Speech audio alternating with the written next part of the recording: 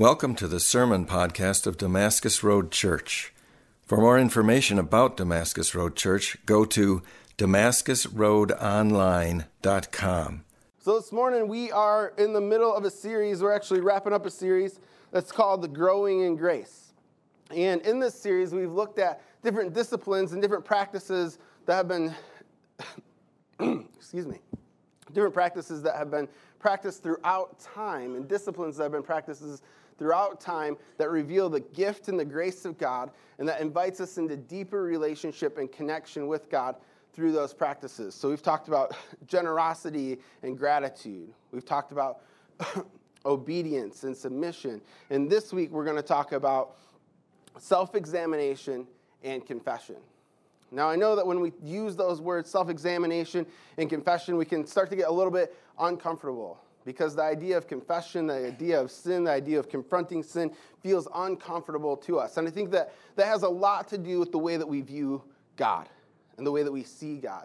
And what I want you guys to experience this morning is a change in our minds around who God is, how he sees you and me, and how he wants to confront the sin and the places of brokenness in our lives, and how he wants to use these tools, these graces of self-examination and confession as tools of healing, restoration, and new life in our lives. That actually confession is something not to be dreaded, but it's something to be explored, and it's something to be entered into daily, and it's something that brings joy and new life because God is near and in relationship with us, creating us into be more and more like him and in his image. And so what we're going to do is we're going to look at these two disciplines, the self-examination and confession. We're going to see how the world deals with these things, and we're also going to bring the Bible into it and see how we as Christians, as believers, deal with these things just a little bit differently. And so if we begin with the first discipline, which is this self-examination, when we think of self-examination out in the world, we could summarize self-examination as, if I know thyself, I can lead thyself. So you can put that up there. This is how the world sees self-examination is, if I just knew myself, I'd be able to lead myself. And the more that I know myself and the more that I lead myself, the better person that I can become. The idea is that if I just knew myself better, I would find the truth of who I am, and I'd be able to better walk out and name my own truth in the world. We see people do this all the time. I'm living my own truth. I'm speaking my own truth. I'm living in my own truth, whatever I define my truth is by my own self-examination. This is how the world deals with self-examination, is that at the end of the day, we believe that the answers to life are buried within inside of us somewhere, and that if we just reflected and examined ourselves enough, we'd be able to arrive at truth on our own. But last week, what we saw is that for the believer, truth has been revealed outside of us. That truth is not found inside of us, but truth is actually revealed to us by a generous and gracious God who gives us his word and who reveals himself and puts on human flesh in his son named Jesus, who comes and says that he is the word, that he is the word of life, that he is the word of truth, and that he's come to dwell with us. And then he gives his Holy Spirit to come and dwell and live within us. So truth isn't found in us through just enough self-searching. Eventually, I will arrive at my own truth, but rather, truth is revealed externally, and we invite him to come and dwell within us through the Holy Spirit. And this is where self-examine actually begins, not with better knowledge of the self, but it begins actually with a deeper understanding and relationship and intimacy with God. Now, when we choose to not submit ourselves to obedience, to the word and to the truth that's been revealed to us, when we choose to ignore those things, we're left with our own truth. And that's where the world's at. So it's no surprise, right? It's no surprise that the world is left with this place where they're trying to find truth within themselves because they've rejected the truth that has been revealed to them. And they've said, I'm going to go and find this thing on our own. And so when we go out and we say, you know what, truth is within me, and I'm going to reject the truth that's been revealed to the world through God's word and through Jesus, what we end up finding is that we find our own truth and our own wisdom. And the thing is in our own truth and our own wisdom, there's a lot of places that share the truth that's been revealed to us. Because God's truth is truth, and it's good, and it's big, and it's holistic. And so we, as we experience life, stumble across some of these truths, and we begin to name those truths for ourselves, and we add that to the square or the box that is my truth category. But then there comes a place where we're confronted with the truth, and we can say no to that. And when we say no to that, what we're essentially saying to God is that, God, my ways are higher, and my thoughts are higher than yours. Which is actually the exact opposite of what Scripture says. Scripture confronts the reader, and it confronts Isaiah, and Isaiah says, whoa, God, your ways are higher than my ways, and your thoughts are higher than my thoughts.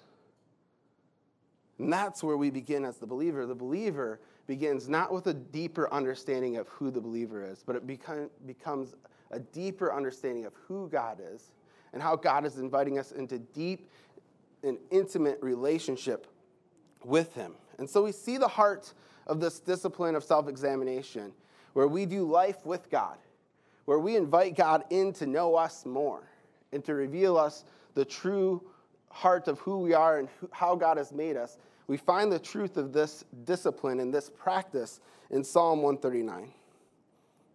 I love Psalm 139. It's one of my favorite passages in the entire Bible. And we're just going to read some cliff notes from Psalm 139 that shows us how God knows us, how God wants to be intimately connected to us, and how God wants to reveal to us some of the defects of our hearts so that he can heal it, and so that he can bring transformation to it, so that he can bring new life to it. So Psalm 139 begins with this. He says, "O Lord, you have searched me, and you have known me. You know when I sit down and when I rise up. You know my thoughts from afar. You search out my path and my laying down, and you're acquainted with all of my ways. Even a word is on my tongue. Behold, O Lord, you know it all together." Verse 13, "For you formed my inward parts. You knit me together in my mother's womb. I praise you, God, for I am fearfully and wonderfully made. Wonderful are your works. My soul knows it very well. My frame was not hidden from you when I was made in the secret. I was intricately woven into the depths of the earth. Your eyes saw my unformed body, and in your book were written every day.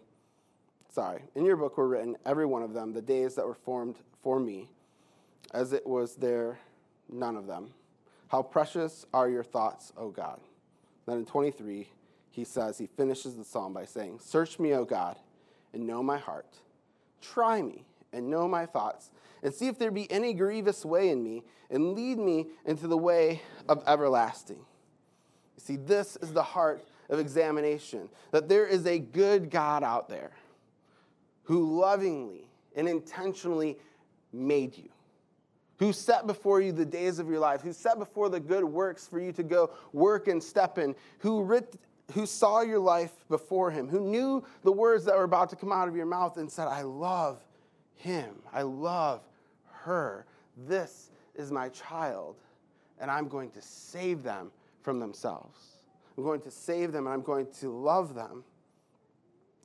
And the thing is that this God does not look us with anger and wrath. He does not look like he's going to bring the hammer down on us and judge us.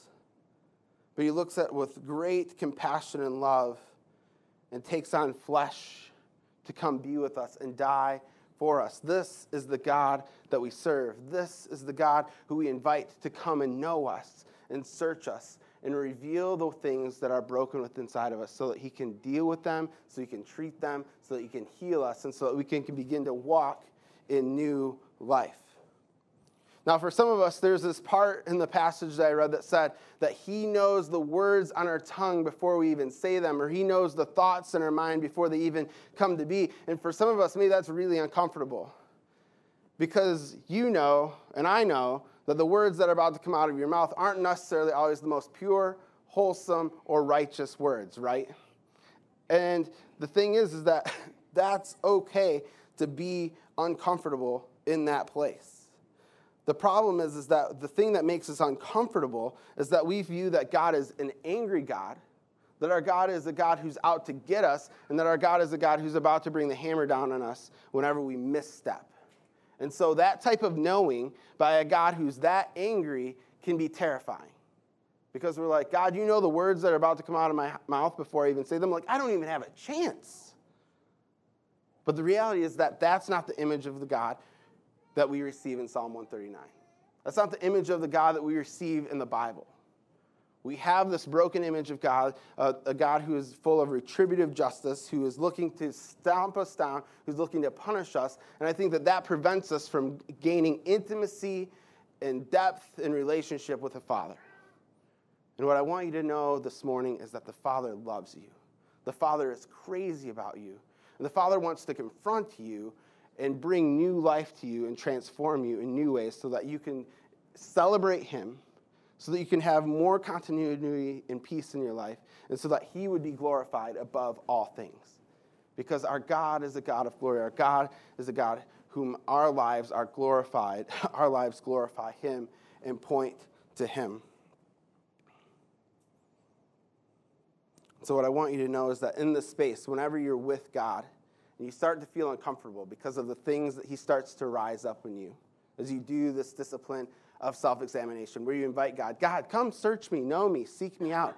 And you start to get uncomfortable. That's a normal feeling because there's a reality that we're unrighteous before God, that we're not God, that we don't measure up, and that we are a person of unclean lips. When Isaiah is confronted by God, God meets Isaiah, and the first thing that Isaiah says is he becomes really aware of this disconnect, that how holy God is and how not holy he is. He says, woe is me, for I'm a man of unclean lips. And the beautiful thing is that God acknowledges that this is true. But he doesn't just smite Isaiah. He doesn't just crush him. He doesn't just say, you know what, Isaiah, I can't use you. You're just a broken piece of trash. Instead, he says, I'm going to heal you. I'm going to save you. And he takes the coal and he touches Isaiah's lips and he makes him clean. He makes him pure. And he equips Isaiah to go do the work and to be the mouthpiece of God for the nation of Israel. And Isaiah becomes one of the most prolific prophets throughout the entire Bible that God uses to build the kingdom. And that's what God wants to do inside of you and me. That's what He wants to do inside of you and me through this discipline that is self-examine. What I love in Psalm 139 is the way that David closes the psalm. And he says, search me, O God, know my heart, try me and know my thoughts, and see if there's any grievous way in me, and lead me into the way of everlasting. This is the prayer of examine. If you want to know, how do I go and pray and allow God to examine me, just read the end of Psalm 139. Just read the end of this place where it's like, God, search me and know my heart, and point out to me all the ways that I grieve you.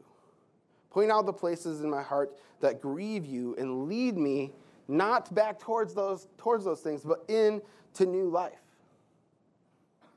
You see, for years, the people of God have participated in this discipline that's become known as this celebration, as this discipline of self-examine. And in Richard Foster's book called The Celebration of Discipline, he talks about self-examine. And he quotes one of the early church fathers in the way that they define self-examine. And I think it's a good definition for us to use. And this is what it says.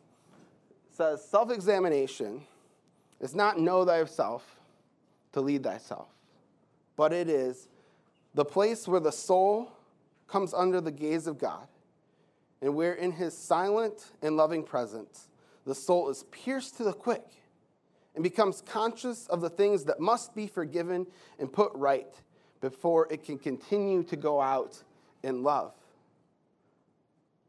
For the believer, it is to go to God and say, God, reveal to me all the ways that my heart grieves you. And let's deal with those things one at a time and lead me into a new creation of being made in your image. When you use the word justice in Scripture, the word justice also means the word righteous. And the word righteous means to be put and aligned in the way that God has always intended.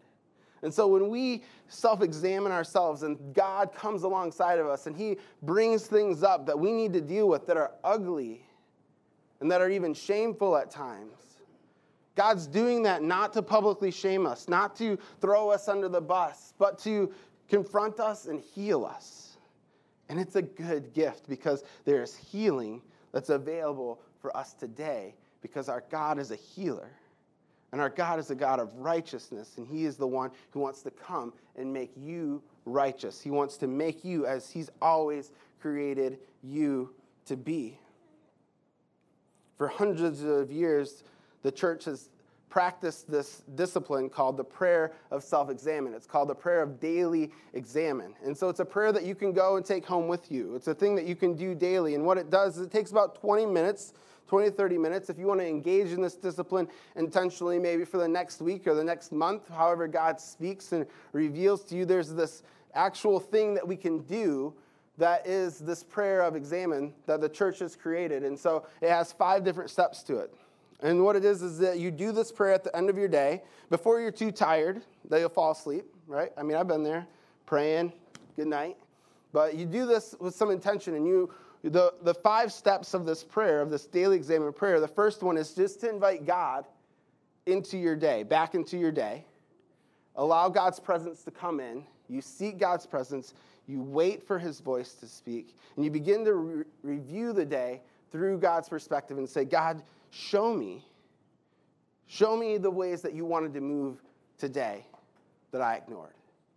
Show me the things that were ugly inside of me today that you want to address and that you want to fix, that you want to bring healing towards. And this is really good, and it's really done well with a journal, okay? So you first invite Jesus, and then the second thing is that you do is that with Jesus, you go through the day and you put on the lens of gratitude. And maybe you've had a really bad day, and maybe at the initial thing, you're just like, I don't have a lot to be grateful for, God. It was a rough day. But the beautiful thing is that when we intentionally put on the lens of gratitude, what I find is that there's a lot to be grateful for through our day that we just missed. We were going way too fast.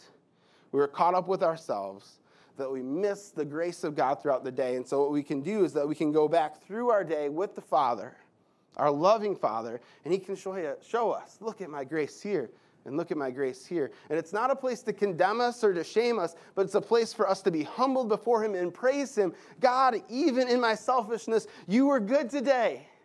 You were good today. Even though I judged today to be bad and terrible and not the way that I wanted, you were still good today because, God, you are so generous and gracious throughout my day. And you can look back and see that as God reveals that to our hearts. And that kind of pushes us towards the third thing that this prayer leads us to, and that's to this place of confession. We're going to talk about confession at length here in a minute, but this place of confession is just where God brings up the things that are ugly in our lives, the things that are unrighteous, that are impure, that he wants to address and bring healing to, and we just say them out loud to him. And we say, God, I confess that I was this, and this today. And then we move to the 4th step where we invite God to heal that. And we say, God, would you bring healing to my soul in these areas of my life? And then you wrap up the prayer by saying, God, give me wisdom and grace for tomorrow. Give me wisdom so that I can go into tomorrow with more generous eyes, that I can go into tomorrow with a greater attention and awareness of your voice and your presence throughout the day, so that when we do this again tomorrow, I can see how you have begun to transform my heart and transform my life more into the image of your likeness and truth that's been revealed to me through you and your word and your Holy Spirit. The reality is that the more that I've engaged in self-examine, the more I've realized just how broken and how sinful I've become. How sin is a disease that I deal with that I am unable to cure for myself. That I am sinful at nature. And what I find is that the more I examine myself, the more and more I just agree with the words of the prophet Jeremiah. And the words of the prophet Jeremiah says that my heart is sick and it's deceitful beyond all else. Who can understand it? And the answer to this, who can understand it? In the next verses, he says, it is I, the Lord, who searches and tests the hearts of men. It is I, the Lord, who can understand it. It is I, the Lord, who has grace and compassion and love and mercy and who wants to come beside you and bring healing and transformation to your life as these things come up. And so it's through examine that God reveals the places where we need to be forgiven. And that's a good thing. And he invites us into this discipline that is confession. Now, again, I think as the world views confession, that we have this kind of warped idea and perspective of what confession is. I think in the world, we look at confession and we just think that confession is this psychological tool that we use to get things off our chest, right? We hear people say that all the time, be like, man, it's so good to get that off the chest. Man, it's so good to just blow off some steam. And there is an element of like genuine confession there's some form of confession that's happening there. Like you are extroverting the wickedness of your soul when you share these things and when you get things off your chest. But that's just where the world leaves it, is that it's just like, here it is. I'm going to throw up all over you, and now you've got to deal with the cleanup and the wreckage and all of that. And sometimes the world, I don't know about you, but the world to me is not a very safe place to confess. The world is not a very safe place to be vulnerable. The world, if we do find ourselves with enough courage to confess and to vent, a lot of times judges us, chews us up, spits us out, condemns us, publicly ridicules us, and beats us down.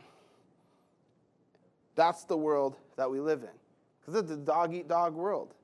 And if you confess anything, that means that you're showing weakness. And if there's weakness, then it's my opportunity to exploit your weakness so that I can look stronger. And so instead of confessing in our world, instead what we do is we stuff. We just stuff, and we just hope that nobody opens that closet. And the problem is that sometimes, eventually, someone does, and the closet comes pouring out, and lives are ruined because we never took the time to be confronted by God, the God who loves us, the God who's made us in our own image, that has the power to transform us, to be able to bring us to a place of true repentance, of true belief, and of true transformation, to where we could begin living a new life, where we could acknowledge the consequences of our actions and take full responsibility of them, but not have to live in the reality and the consequences of them, where we can live in a new state, a new spiritual state where we have been forgiven, where we've been healed, and where we've been set free. And so, for the believer, confession is this place where our loving God invites us to confess our sins to Him, not so that we would be condemned, not so that we'd be publicly shamed and ridiculed, but so that we could be healed, forgiven, set free from the bondage that the enemy wants to have on our lives. So if self-examine is this place where the soul comes under the gaze of God, where He is silent, and in His loving presence, this soul is pierced to the quick and becomes conscious of the things that must be forgiven and put right before it can continue to love. If that's self-examine, then confession is this. Confession is where we speak back to the Father and in community with one another the things that must be forgiven and put right, casting off shame and guilt, receiving forgiveness, healing, and transformation with our inner spirit.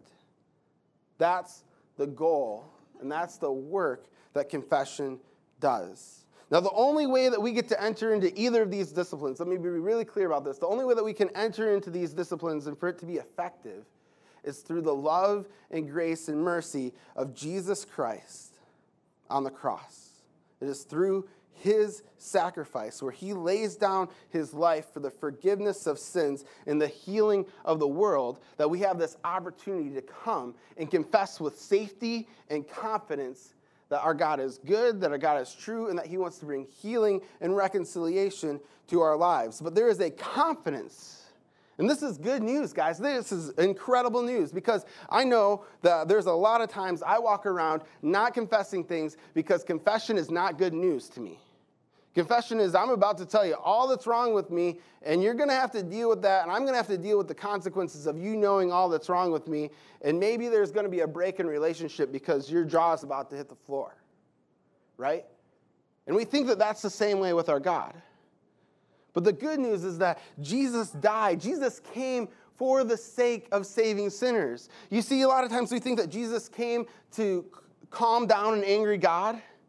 But the reality is quite the opposite. Jesus came because God loved us so much that he just wanted to forgive us. He wanted us to know his grace. He wanted us to know his love. He wanted to do that more than anything else in the world. And so he sent his son, and his son comes with conviction, and he sets his sight towards Jerusalem, and he walks in the book of John with victory as king of the world, of the universe, to the cross with intention to die for you and me so that we could be set free.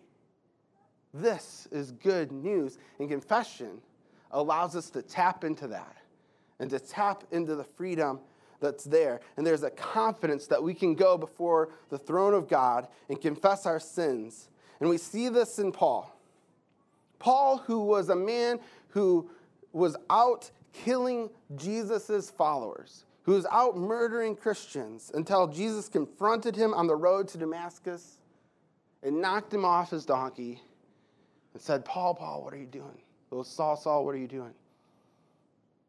And it was there where Saul was confronted through examine and was forced to confess the ways that he had walked in wickedness and unrighteousness, and where his mind was transformed, where he repented to know God. And so this is what Paul says when it comes to confession. He says, this saying is trustworthy and deserving full acceptance, that Jesus Christ came into the world to save sinners, whom I am the foremost. In a lot of versions it says, whom I am the worst. But I received mercy for this reason, that me, as the worst of sinners, Jesus Christ might display his perfect patience as an example to those who were to believe in him for eternal life. Paul's saying, if God could have mercy and forgive me through the cross, he can forgive and have mercy and have patience with you too. And this is good news. This is where you can put your heart, where you can bank your soul for the sake of eternal life.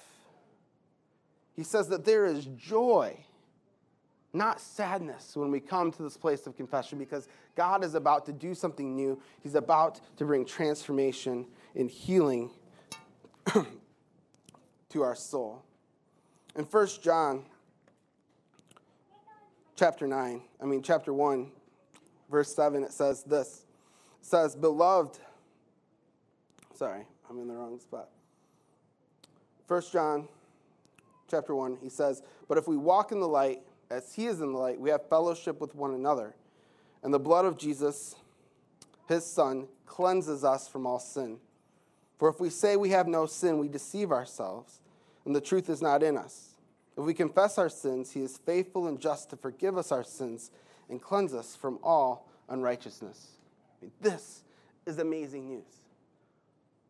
When we confess our sins, when we're real with God, he has to forgive us. It's in his nature to forgive us. Jesus has already done the work of forgiving us. The question is, are we going to confess with our hearts and with our minds the places that we're broken, allow him to see those things revealed to him, because he already sees them. He already sees them. He already knows the words. He already knows the thoughts. The question is, are you going to come to him? Are you going to allow him to see those things and be laid bare before him so that he can forgive those things and bring transformation and new life to you? We fear self-examination and confession because we have this image of the Father who we think is going to just bend us over his knee. And that's just not who our God is. We must come to know and embrace the cross of Jesus. That the cross of Jesus was God's first plan to show us his love. And it's his only plan to show us his grace and his love and his mercy. And it's available and it's here for you today. And so the question is what does this confession, what does this process of confession look like? I gave you the process of what self-examination looks like. What does this process of confession looks like? Well, first, it begins with examine. It begins there. That's why it goes from self-examination to confession, then to healing. And so the number one thing is that the discipline is this practice prayer with God. It's to be able to go to the Father and say, hey, make me aware of the broken things in my life. Make me aware of the places that I am sinful. Make me aware of the places where I misstep so that you can bring healing. Confession must also come with sorrow, genuine sorrow. There's this place where we have to come and say that I am really sorry and feel this godly sorrow, as Paul talks about it in Corinthians, that leads us to new life. There's an earthly sorrow that brings death and shame and guilt and creates the cycle of shame and guilt and sin. He says, don't live there, but live in this place of godly sorrow that brings true repentance and transformation and healing in our lives. And the thing is that I think there's a lot of us who, when we deal with the kind of habitual sin where we've confessed it and we've prayed over it, and we confessed it, and we've prayed over it, I think the thing that gets us in the way of actually experiencing true freedom and true breakthrough with the Father is that we're not actually sorry about it. There's a part of our sin that we're like, I really like it, and I'm not that sorry about it. I don't actually feel that bad about what it is that I'm doing. And I think until God comes and breaks our heart, or we allow God to come and break our heart around the sin that's in our lives, we're never going to be able to experience breakthrough and transformation the way that God intends, and the way that God wants confession to be able to heal us. And so there has to be this place of sorrow. There has to be this place of weightiness, not a place of shame where we just end up in this prison of shame and we don't believe that God loves us and we're all alone, not this isolation sorrow. Because that's the sorrow that leads to death and that leads to where we just repeat the pattern. And this is why it's so important that we have to understand who God is and how he views us and how he loves us and how he wants to bring freedom to our lives. So that when we sin against him, there can be real sorrow, there can be real repentance, and there can be real healing and joy on the other side of it. The third thing that we must do is that we must come to community. We must bring our sins out into the light in community with one another. Because our sins, we think that they're personal. We think that they're just between me and God, and that they're not affecting anyone else. But the reality is that every sin that I've committed has a relational aspect that's tied to someone else. If I sin in a way where I don't understand my identity in God and I try and create my identity on my own strength and power, I'm offending everyone else around me as I try and steal away from them and leverage them and use them and manipulate them. I offend their image as image bearers of Christ as I try and steal from them and build up my own strength in my own community, my own kingdom. And that's sinful. That breaks relationship slowly over time. There are more direct ones like where if I just lie to you and you find out about it, then there's a break of trust. With every sin that happens against the Father, that happens against God, there's also stuff happening in the undercurrent in our relationships. And we have to bring those out into community with one another so that we can hear the community and the people around us say, we love you, we accept you, we forgive you. You see, confession isn't just about God and his love for you, but it's also about us as the church. And it's about what he's called us to do. He's called us to the ministry of reconciliation, which means that we get to be a people who receive confessions from people and who respond with grace and compassion and love as we live out the ministry of Jesus to other people. We get to be flesh and blood versions of the love of Jesus to others. And so when someone confesses something to you, don't brush it off and say, oh, don't worry, that's no big deal. Because maybe it feels like that. Maybe somebody confesses something and you're like, that's really small, man. But the thing is that as they're confessing it, Jesus wants to meet them there. They want to meet them with love and grace and embrace them. And so don't just brush it off. Say, man, I'm so glad that God revealed that to you. He loves you. Know that you're forgiven. Know that there's grace. Know that there's healing. Know that there's new life. And watch that person be transformed. We have tools to be able to love and forgive others and change the world. And it comes through the power of the Holy Spirit through Jesus Christ. In James chapter 5, he says this. He says, confess your sins to one another and pray for one another so that you might be healed. The prayer of a righteous person has great power as it is working. Dietrich Bonhoeffer says, a man who confesses a sin in the presence of a brother knows that he is no longer alone with himself. He experiences the presence of God and the reality of that other person. As long as I'm by myself in the confession of my sin, everything in my heart remains dark. But in the presence of a brother, the sin has been brought into the light. There is freedom, And there is healing, and there is an exchange of vulnerability and love that happens when we get real with one another. This is pastor I was listening to. He said, when we get real, people get healed. And that's true. That's true. Augustine says that confession of evil works is the beginning of good works. The confession of evil works is the beginning of good works. And I love that saying because it's true. When you get to the point of confessing something out loud, publicly to someone else, guess what? You are in a place where God can change you and transform you, and he's ready to do the work of transformation in your life. It is a place of joy. It is a place of celebration because the old things are gone and the new things are starting to come just by you opening your mouth and saying, woe is me, I'm a sinner in these ways. And that's the thing about confession is that I think we need to get really specific about it. We need to get really specific about our sins. Because in confession, a lot of times we pray, God, forgive me of my sins, and we don't actually enter into this place of examine. We don't actually enter this place where God comes with us and reveals to us the wicked and evil things of our heart that he wants to bring healing to. We miss an incredible opportunity when we pray the blanket prayer, God, forgive me of my sins.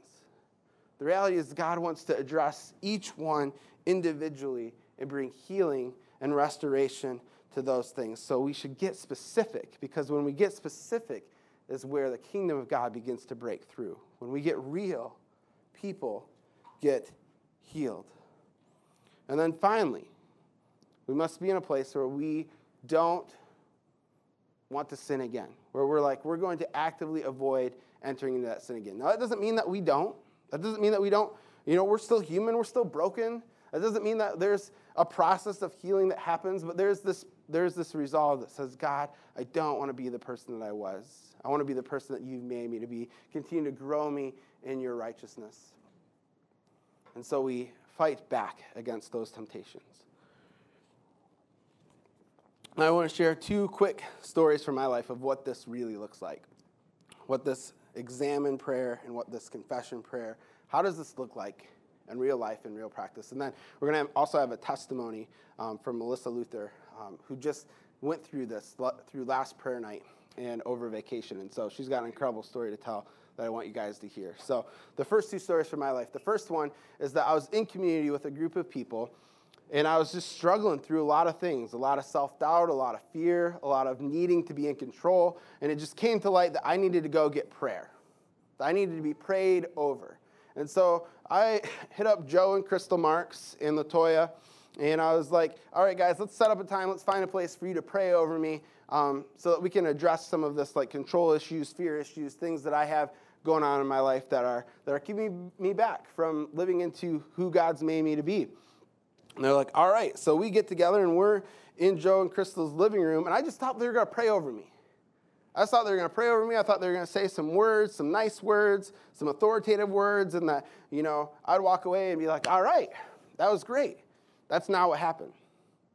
When they brought me into the living room, they're like, all right, we're going to pray. And as we pray, what we want you to do is we just want you to begin to confess things, very specific things in your life that is holding on to you, that has grip and power and authority over you. And we're going to release those things tonight. And I'm like, what? They're like, yeah, you just need to start naming some things. You need to get real as possible and name all the ugly things in your life. And they're like, don't worry, we've heard it all. I was like, okay. And so we start praying.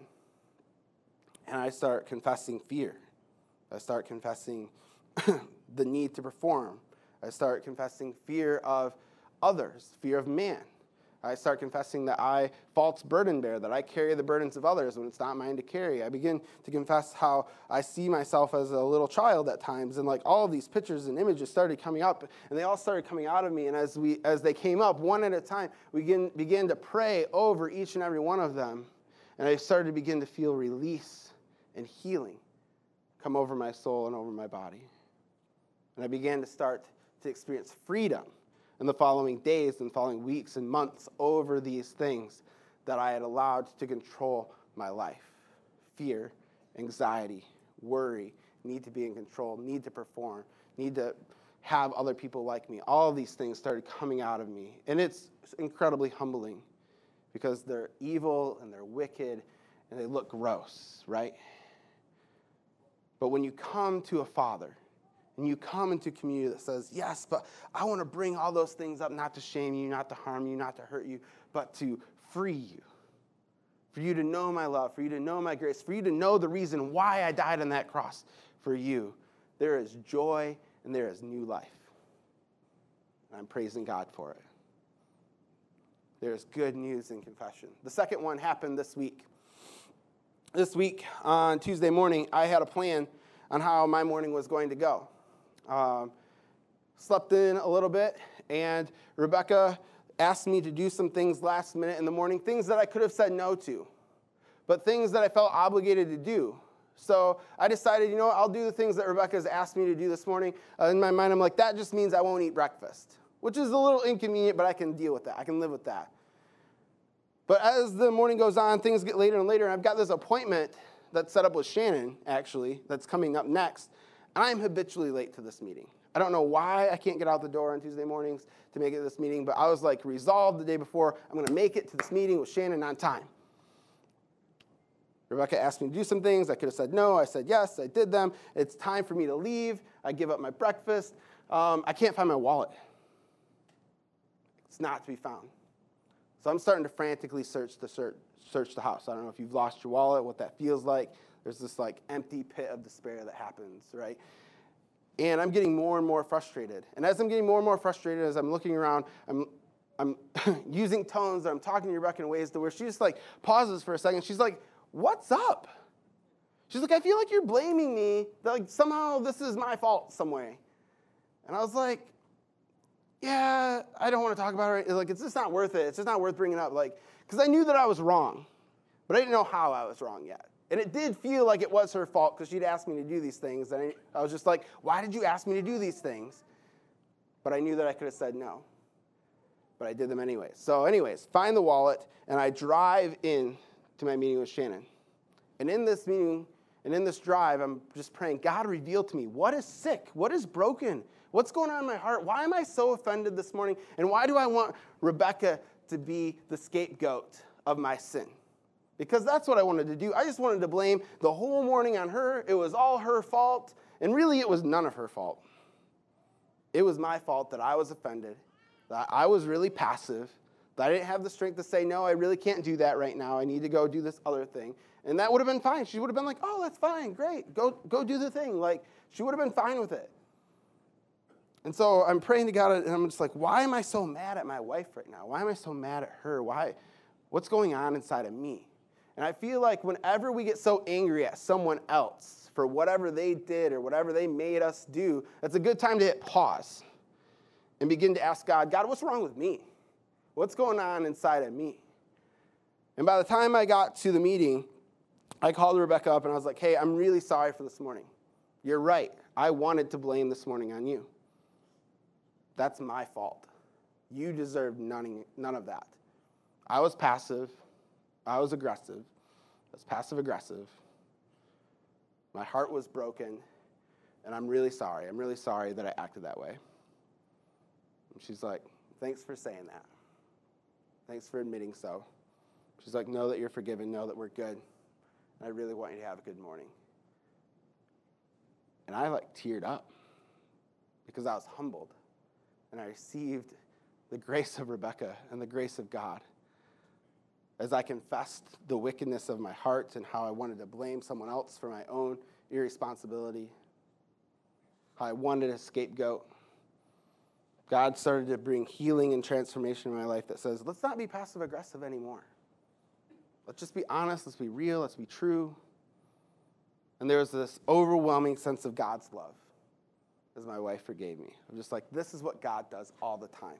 And it's his joy and his delight and what he's accomplished for us on the cross. So that's just kind of a couple examples. You don't always have to do the prayer of examine at the end of your day for God to reveal things to you. You just have to be aware to God's voice and where he's speaking and respond. Say, God, what do you want to do? Where do you want to bring healing and transformation in my life right now? Right now I want to invite Melissa up. Last prayer night, we had a couple spaces where you could be present with God, or you could worship God, and then there's a space of confession with God, and this is a spot that I want to kind of lead us into. And it's the space of confession where God met Melissa and just really challenged her heart and encouraged her at the same time. So here you go, Melissa. Hello? Is it working? Okay.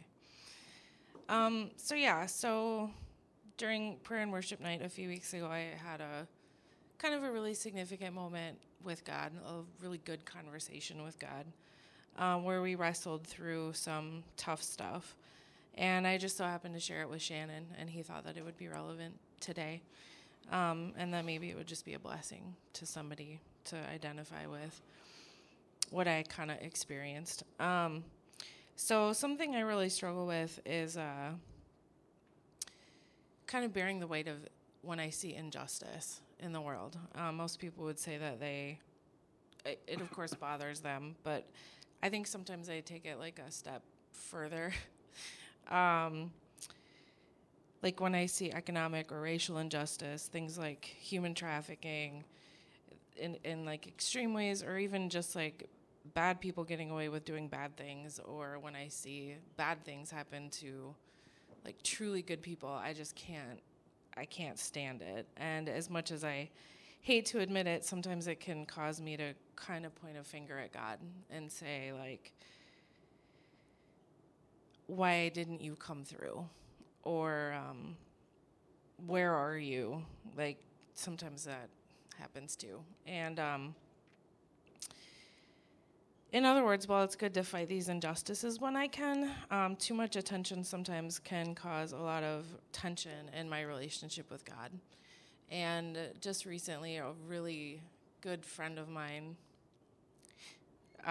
she experienced a really terrible loss. And it especially, like, just kind of triggered these emotions in me. And I just got really mad at God. And I felt a lot of shame for that, because who am I to be mad at God? So during that prayer night, God and I really just wrestled through some of that stuff. And Shannon had split the prayer into 3 portions, prayers of gratitude, prayers of confession, and then prayers of request. And so during the confession portion of this prayer, I just felt really compelled by the Holy Spirit to confess that my hatred of these injustices and my empathy for my friend had kind of caused me to come to a point of doubting his goodness. And I confessed that to him, and he began to speak to me.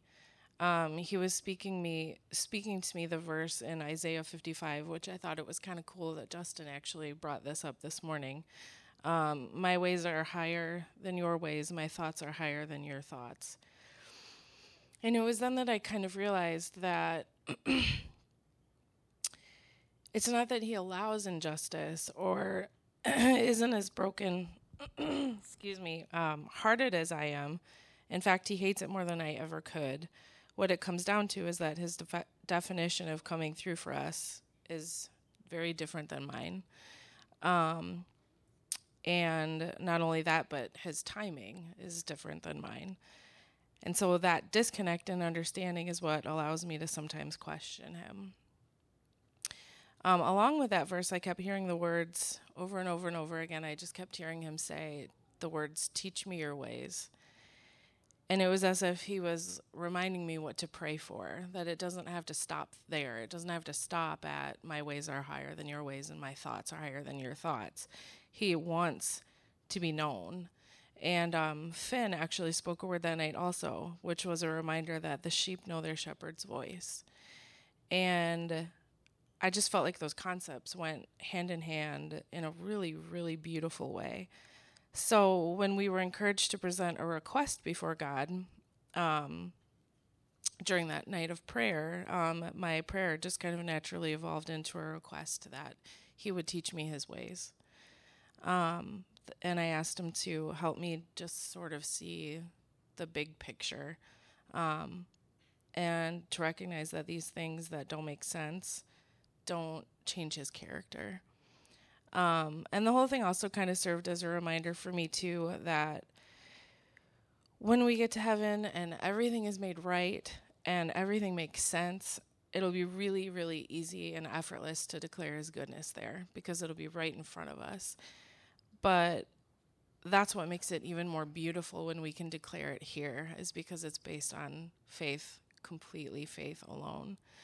And I want to spend as much time as I can during my time on this earth declaring his goodness, because I believe that he looks at us during these testing times, and it's especially beautiful to him when we can say, even though I don't understand this, great are you, Lord. So this is probably going to be a process for me, for sure, but it's a really beautiful process and a beautiful journey that he's invited me into. And yeah, my prayer is just that he would help open up my heart wider to better understand him. Thanks, Melissa. Yeah. I love Melissa's story because it just shows us different ways that confession can happen. I think a lot of times we think that confession is just like, I'm going to list all the terrible things that I've done. But confession is also this place of like, God, where are you? God, I don't understand. And where we invite God to examine us and to show us. I love the prayer that God didn't just leave you with my thoughts are higher, just deal with it. But he said, like, search me, come know my ways. And there's this invitation for deep intimacy and vulnerability in relationship. And I believe that this is what the discipline of self-examine and confession is about. It's about knowing a God who loves us so much and who knows the power of Jesus Christ on a cross that can bring freedom and transformation. And like Melissa said, it's a process. Like, freedom doesn't just happen like that all the time. Transformation doesn't happen just like that all the time. Like, sometimes it's a process of examination and confession, and seeing God reveal his truth and his ways to our hearts and to begin to transform our minds. And so that's our prayer as we grow in God's grace, to know that his reflection and the examination of our life is an invitation to know him, and that confession is an opportunity to be known by him and to know his love and to know his grace. And so I'm going to have the worship team come on up, and we're going to celebrate. We're going to celebrate that God has given himself. And we're going to celebrate by taking communion, and we're going to remember the sacrifice that Jesus gave through his blood and through his body broken so that we might be known and so that we might be healed. Because without the cross, there's nothing. Without the cross, there's just condemnation and brokenness, and we have no business being here together. But because of Jesus and the gift that he's given us through his life and through his sacrifice on the cross, there is forgiveness, there is freedom, there is healing, and there is a God who loves you and sees you. And that is good news this morning. Amen.